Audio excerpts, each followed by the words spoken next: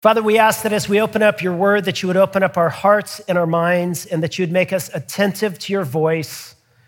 And would your voice be louder and more defining for us, for who we are, how we think of ourselves, than all of the lesser voices in our culture.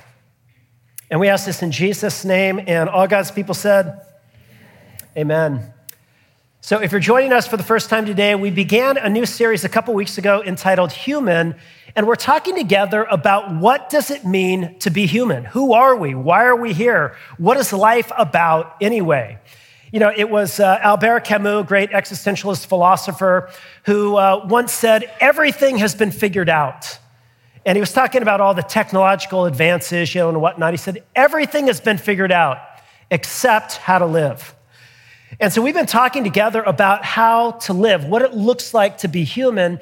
And we've been bringing this question, what does it mean to be human, into dialogue with the opening chapters of the Bible, the first three chapters of the book of Genesis.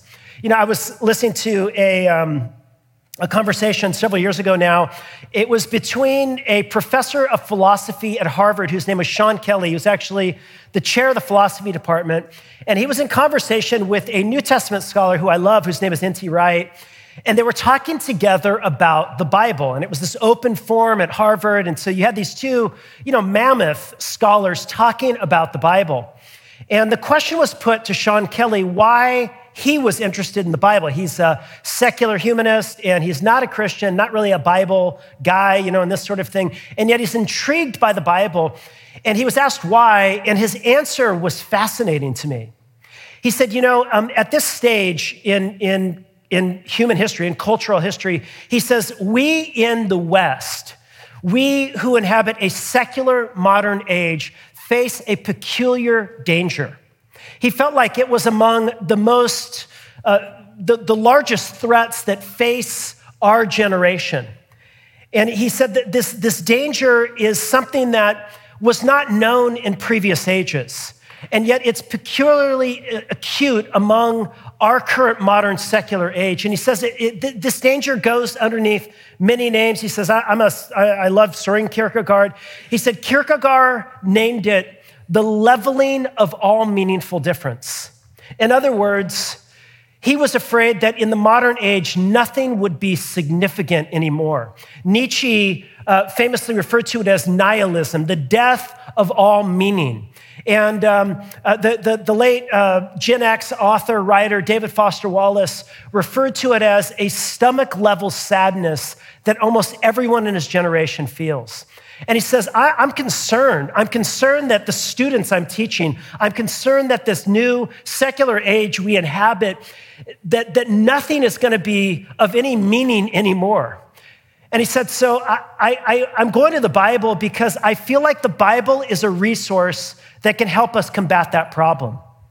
He said, when you open the Bible, you don't find a text that is absent meaning. He says, instead, you find this collection of writings that's just replete with meaning. And you as an individual discover that there's a God who cares for you, who is in covenant with you, and in this world, this world is a significant and meaningful place, and you have an obligation and a duty to care for the world and to care for yourself. And he said, that's just a different way of understanding reality. And he said, I think if people could enter into that narrative, they might be helped. And so we have been entering into this narrative, seeking to discover meaning. We're seeking to understand who we are and what we are about in this world. Now, the specific place we're turning is the opening stories of humanity that's told to us in Genesis 1, 2, and 3. And it's fascinating to me because in these chapters, what do you find? Well, you don't find, a bunch of abstract theological propositions. You don't feel this highly detailed, anthropology. Instead, what do we discover? We discover stories. And specifically today, we're going to be looking at that story of Adam and Eve in the garden. It was the great novelist Flannery O'Connor who once quipped, a story is a way of saying something that can't be said in any other way. And it takes every word of the story to say what the meaning is. And it takes every word of the story of Adam and Eve to share with us what our meaning is. And some have asked, like, what kind of literature are we reading anyway? Is this myth? Is it literal history? Like, what is this anyway? There's a talking snake and some magical trees, and like, what is this literature anyway? And I think the best answer to that question is what we read is, in these opening chapters, is archetypal history, or you might say symbolic history. It's a story that is intended to speak to us truthfully about who we are and what's wrong with the human race, and yet it is replete with symbol and metaphor. In other words, in these stories, you discover our story. In these opening chapters of the first humans, we discern what it means to be human. This is not simply a story about what happened back then. It's also a story of what happens to humans now. And people throughout the generations in different cultures, and they spoke different languages, uniquely in these stories, they found themselves. And so I want to invite you to enter into this story and discern with me a little bit more about what it means to be human. Now, I want to highlight three features of the narrative. First, I want you to observe the man of dust. Second, the lovely garden. And thirdly, we'll see something about the dangerous tree. The man of dust, the lovely garden, and the dangerous tree. Notice first the man of dust. Look at how the story begins. It actually doesn't begin with a man of dust. Instead, it begins with an entire field of dirt and dust. It says, when no bush of the field was yet in the land, and no small plant of the field had yet sprung up. Now stop there. You see that phrase, small plant? In the Hebrew, that implies edible plants. So we're talking about fruit trees and vegetables and cultivated fields with grains, wheat and barley and whatnot. And he says, there's just this empty expanse, and there are no cultivated fields. There are no vegetable gardens. Why? It says, because God had not caused it to rain on the land, and there was no man to work the ground. So there's a divine and human reason for the lack of edible vegetation. On the one hand, there is no rain. If the land is going to produce, if the soil is going to be nutrient dense, if it's going to have what it needs to produce these edible vegetables, it's going to need rain. But it's not only going to need the God to send rain, it's also going to need humans to put their own loving care and cultivation into the soil and to develop the land and to draw out its raw potentials and to create an edible garden. And here's the point that I think the author is making. Edible gardens are contingent and dependent things. Anybody here tried to garden? Anybody here try to do raised bed gardening? Those are needy and dependent little plots of soil. They require attention. They require sunshine and water and nutrients and fertilizer and loving care and attention. Edible gardens are contingent and dependent things. Like all living things, an edible garden cannot exist by itself. Its existence depends upon something outside of itself.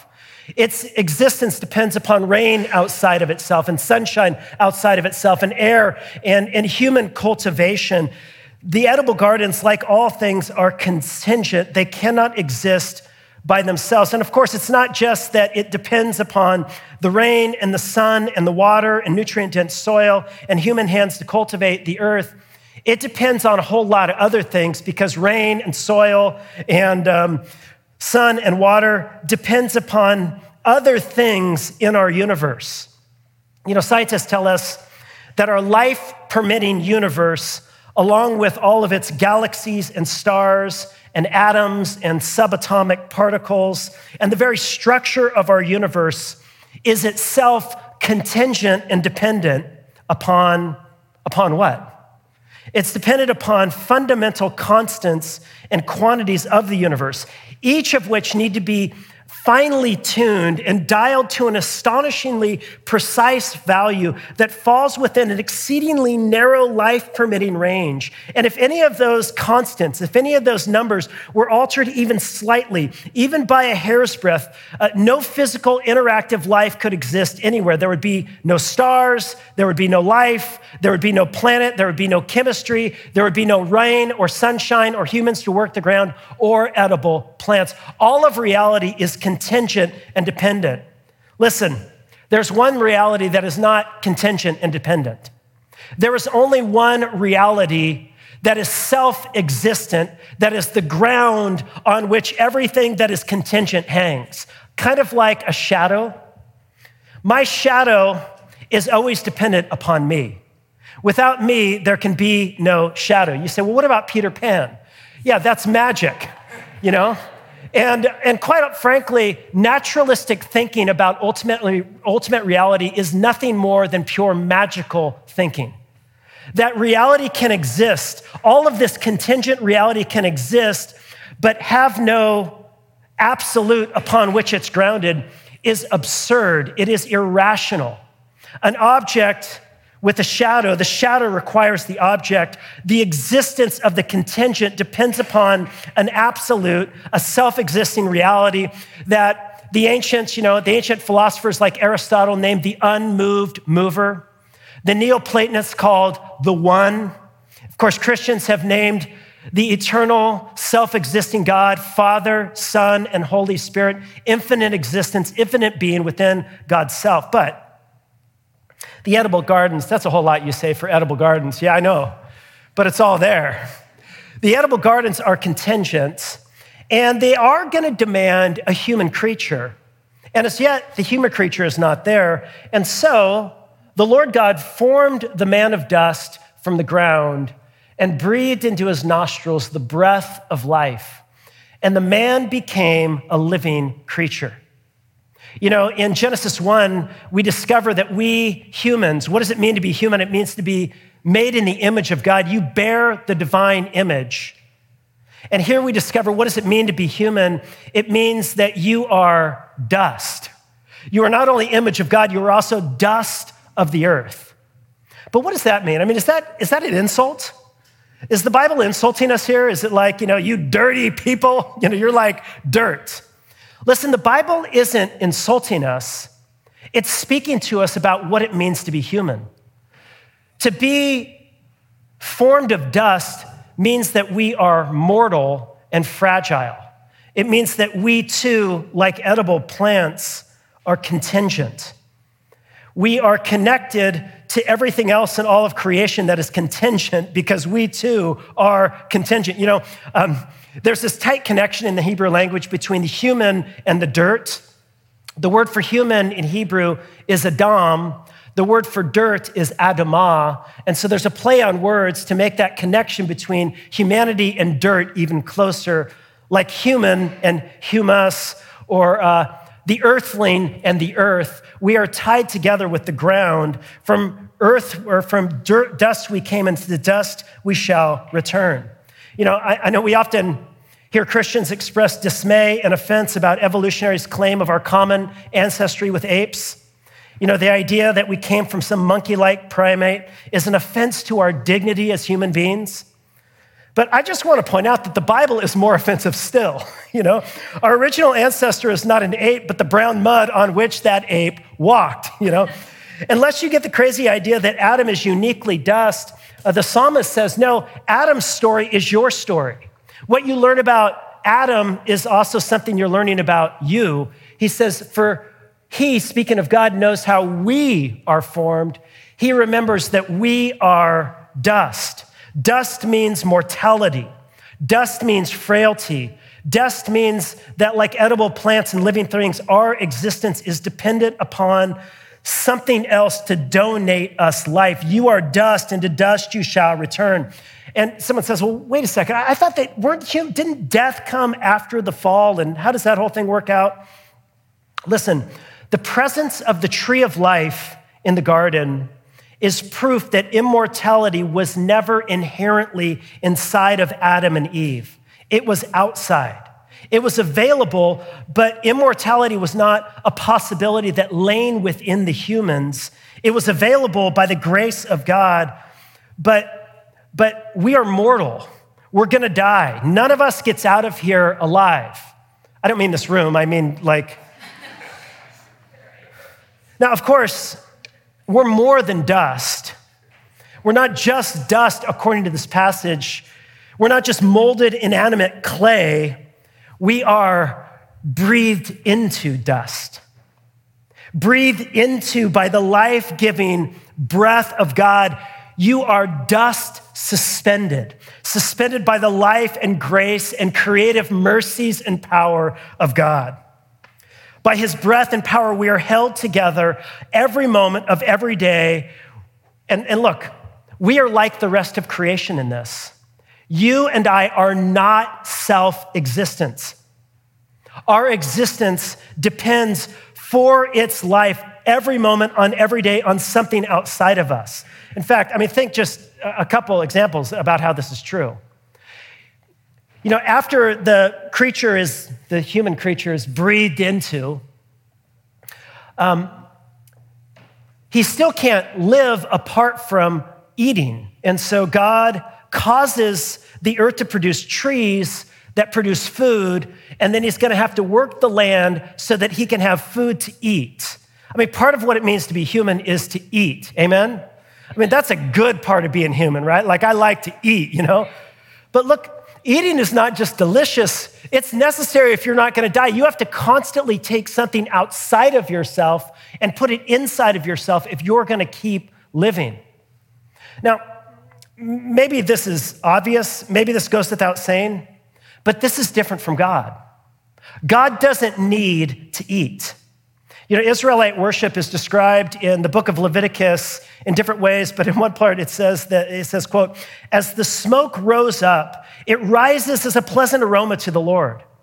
Now, that might sound like a minor detail, but it is significant. It's important because in contrast to the other pagan and Near Eastern gods who are basically glorified humans, the Lord, the true and living God, doesn't need to eat. He only smells the sacrifice. And again, it might just sound like a throwaway detail, but it makes all of the difference in the world that God doesn't eat, he only smells. Because this is one of the essential differences between God and the other ancient Near Eastern gods, and it's one of the essential differences between us and God. We need stuff from the outside to come in to sustain our life, but God does not. God is self-generating, self-existent, self-sufficient, self-governed, self-reliant, self-ruled, self-supported, and you and I are not. Or think about a second example. The human creature is not only going to need to eat to sustain life, the human creature is also going to need friends to sustain life. Part of what we need to stay alive is human community. And God's verdict over the human creature was, it is not good for him to be alone. Let's make a partner that's suitable for him. And listen, it's not good for you to be alone either. We're going to talk about this one in a couple weeks. But let me just say this. The same statement could not be made for God. It would never be said of God, it is not good for God to be alone. Listen, God didn't create us because he was lonely. God didn't create us because he was bored. God didn't create you because he has a human-shaped vacuum in his heart that only you can fill. No, the God revealed in Scripture is infinite fullness and infinite joy and infinite love and infinite existence and being within God's self. God needs nothing. He depends on no one. God, again, is self-existent, self-generating.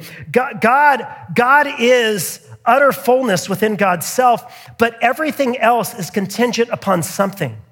And so here's what we learn from this. Life, all of life is contingent upon God. Life, human life, non-human life, all of life, your life and my life, every moment of every day is contingent and dependent upon God. It's dependent upon everything outside of us that ultimately, too, depends upon God. The Oxford Dictionary defines contingent like this, quote, occurring or existing only if certain circumstances are the case. It's contingent if it can only occur or happen if certain circumstances are the case. And listen, your life and my life and all of existence can only happen if the condition of a self-existent being who is the ground of all reality exists. God is the one infinite and inexhaustible wellspring of all that is. God is infinite being, infinite consciousness, infinite bliss. He is the one from whom and by whom and in whom we are. He is our Alpha and our Omega. He is our beginning and our middle and our end, without whom we could not exist for another second. He is the absolute upon which the contingent is always utterly dependent, and all things, not only in this universe, but all of the laws and physical conditions that produce the universe, all physical laws, all quantum events, and the possibility of all laws and events that exist receive their being continuously from him, and without him, they cannot exist. So we are utterly dependent and contingent. We are dependent upon food and drink to satiate our thirst.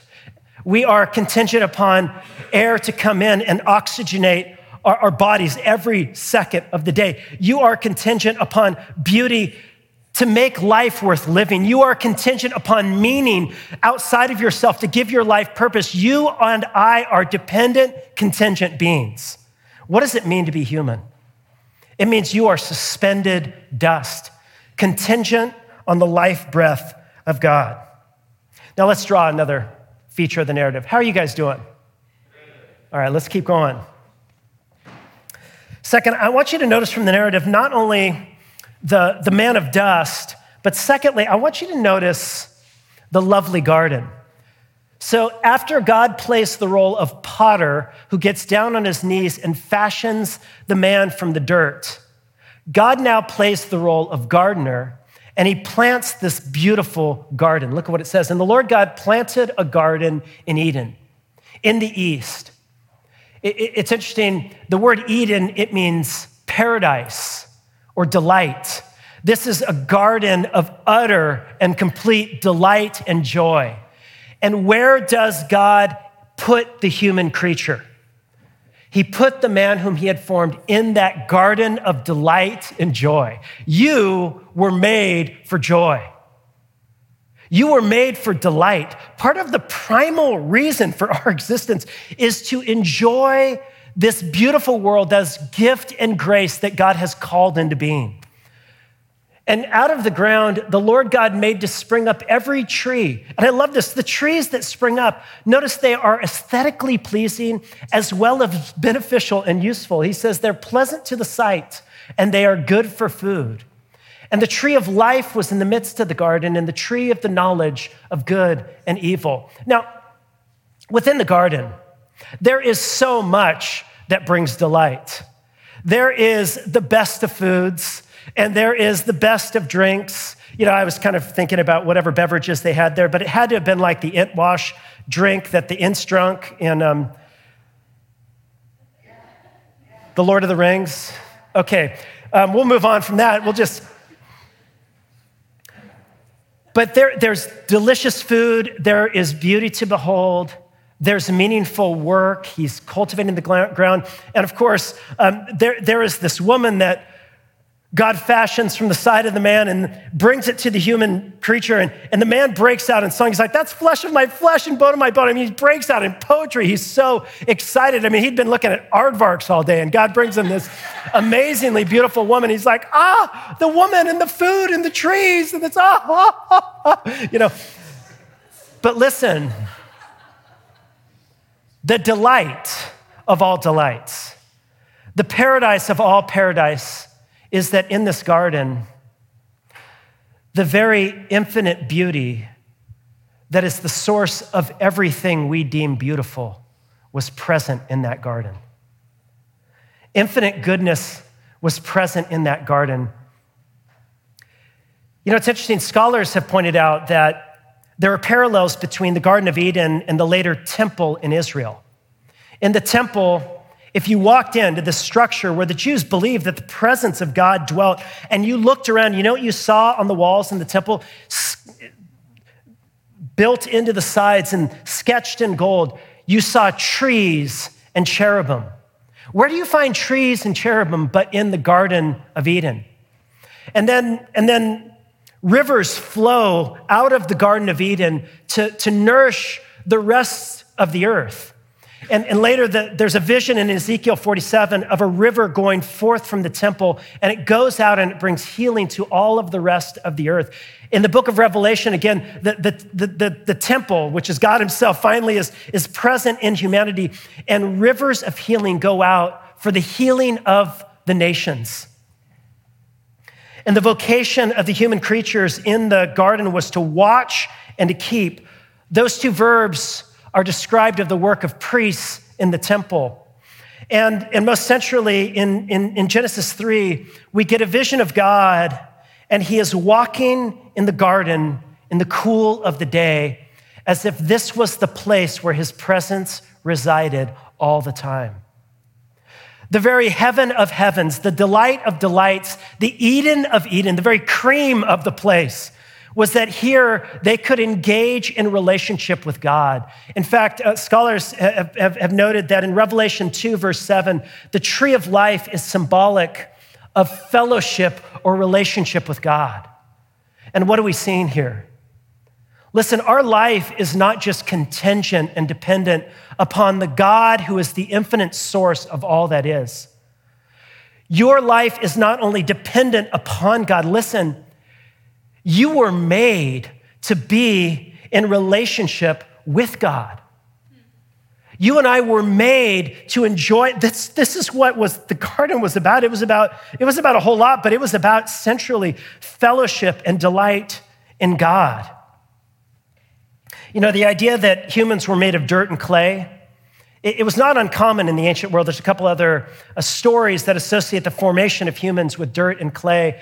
There's one famous the story, one of the Mesopotamian myths describe a god being killed. We talked about this last time, but the god's blood was mingled with dirt, and then they formed the human creature because they were tired of working and they wanted the human to be their slave and do their work for him.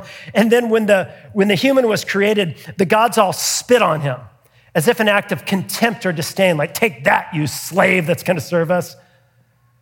Note how different the description is in Genesis. The human creature is formed, and the very face of God, as it were, in anthropomorphic, symbolic language, comes so close and breathes into the nostrils the breath of life, comes so close to the face of the human creature that you could almost say that humans were created with a divine kiss. As an act of divine love, God bringing this human creature into being for relationship. Listen, there is an ache in the human soul that can ultimately only be satisfied and met in a relationship with the living God. You know, so many of our best thinkers have sought to put this into words. You know, the great Christian theologian, St. Augustine, in his Confessions put it like this. He said, "Thou hast made us for yourself, and our hearts are truly restless until they find their rest in thee." And Pascal talked about a God-shaped vacuum in the human heart that only God himself can fill. C.S. Lewis talked about this inconsolable ache for joy that can only be met in infinite joy that's given in God. And Judith Solovitz talked about an unassuageable longing for holding that can only be met by the love of God. You were made for God. And listen, your life is gonna feel like there's something missing. There's something that it can't be filled with the stuff of earth. I mean, you were made for all kinds of stuff on earth, for delight in creation, for work and for human community and all of that. That's all good. But below the surface, below it all, you and I were made for relationship with God. And so we are contingent, we are dependent creatures. We see from the man of dust. And in the garden, this lovely garden where the presence of God dwelt, we see that we are made for relationship with God. But I want you to note third and final feature of the narrative. We saw the man of dust and the lovely garden. And now I want you to note something about the dangerous tree. Look at what it says. The Lord God took the man and put him in the Garden of Eden to work it and to keep it. And the Lord God commanded the man, saying, you may surely eat of every tree of the garden, but of the tree of the knowledge of good and evil you shall not eat, for in the day that you eat, you shall surely die. Now, we might want a less dangerous garden that doesn't have such dangerous trees, but no such garden is given because God has not created a world where humans will not have freedom and volition to choose God versus not choosing God. And so God establishes a limit. Now, a couple things I want you to note. We're like, what is this tree that's forbidden anyway? And I know our mind first goes to this tree and we want to think about the tree of prohibition. But before we get there, can you just note for a second all of the trees that are permitted? You know, so much ink has been spilled. So many sermons have been preached on this tree that you shall not eat because the day that you eat of it, you shall surely die. But this is not the only tree in the garden. There are so many other trees that are beautiful to behold, that are good for food. There is so much goodness and so much delight in this garden that you are invited to enjoy. You were made to enjoy that. And yet, there is this tree. The Old Testament scholar Walter Brueggemann suggests the importance of the tree is not the tree. The importance of the tree is that it indicates a limit and a boundary that the Creator has put on his creation. In other words, you and I do not exist of ourselves. We are contingent and dependent. And we were not made simply for ourselves. And we do not inhabit a world of our own making. This is God's world. And the tree of prohibition established the reality is that we must live in God's world on God's terms. In other words, you were made to live under the authority of God. Now, I think perhaps this is among the most unpopular of ideas in modern secular America today. You know, what we think, and the narrative we tell, and we retell this story again and again and again. I mean, think about all of our Disney movies. You know, what's the narrative that's told is, you know, you're being held back.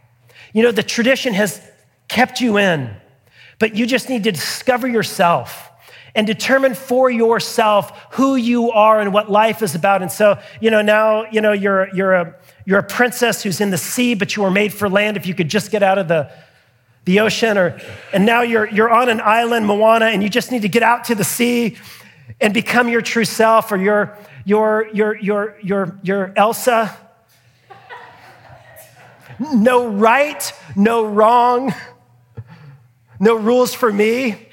I'm free. I mean, think about it. You guys don't know what it's like to be a parent of a 5-year-old singing that song. No right, no wrong, no rules for me. Behold, I'm free. You know what's ironic? Yeah, of course, religious communities have made up prohibitions that God himself did not make.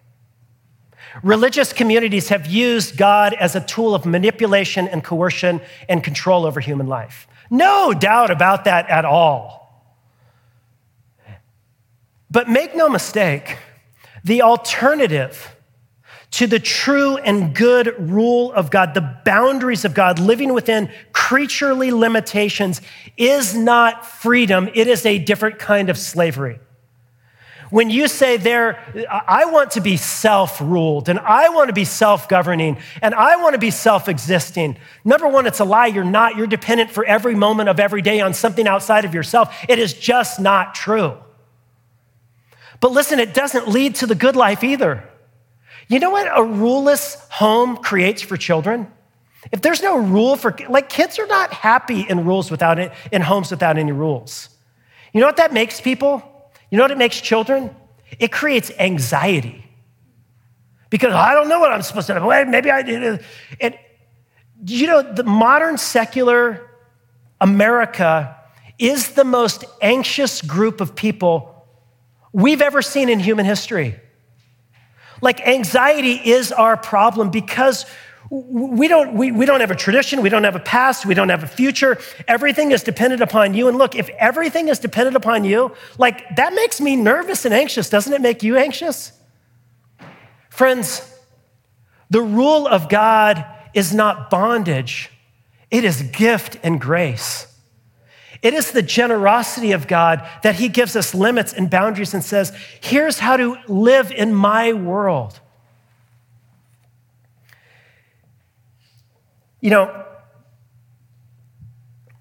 God's rule in his world, though, must always be balanced by these three words in this text that always must be held together. Prohibition must be connected to freedom, human freedom that God has given us, and must be connected to vocation. God has given you vocation and calling. God has entrusted you and me. He's given us purpose and meaning in this world. He has called us to go out and to enjoy his world, and yet collected together with freedom and vocation are limits and boundaries that are also grace and gift. And so may we learn from this narrative about what it looks like to be human. It means we are contingent and dependent upon God. It means we were made for a relationship with God, for delight and joy in God. And we were made to live under the authority of God, to submit our lives to God. At this time, I want to invite our band to come up. And I want to close by just saying this. We mentioned last time that we humans have not done human very well, have we?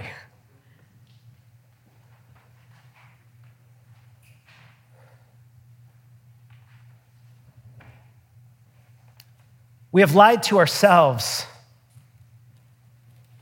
We've told ourselves that we can live independent life apart from God. And we have fooled ourselves that our ultimate life and satisfaction can be found in lesser gods, things that we prioritize over God, but it will never satisfy. And we have thrown off the rule of God as something that is enslaving and hard, when there you will find life. And we've thrown out the authority of God, and we've turned to these other things, and we have become enslaved. Though our story ends here, the story of Genesis doesn't end here, does it? They eat that fruit, and they find themselves in exile from their true home, which is our story. We are in exile from our true home. And the good news of the gospel is that the God who was present in the garden, who called out to Adam and Eve, "Where are you? What have you done? Where are you going?" That God who called to the original couple has never stopped calling out to the human race. His heart of love has never stopped beating for you.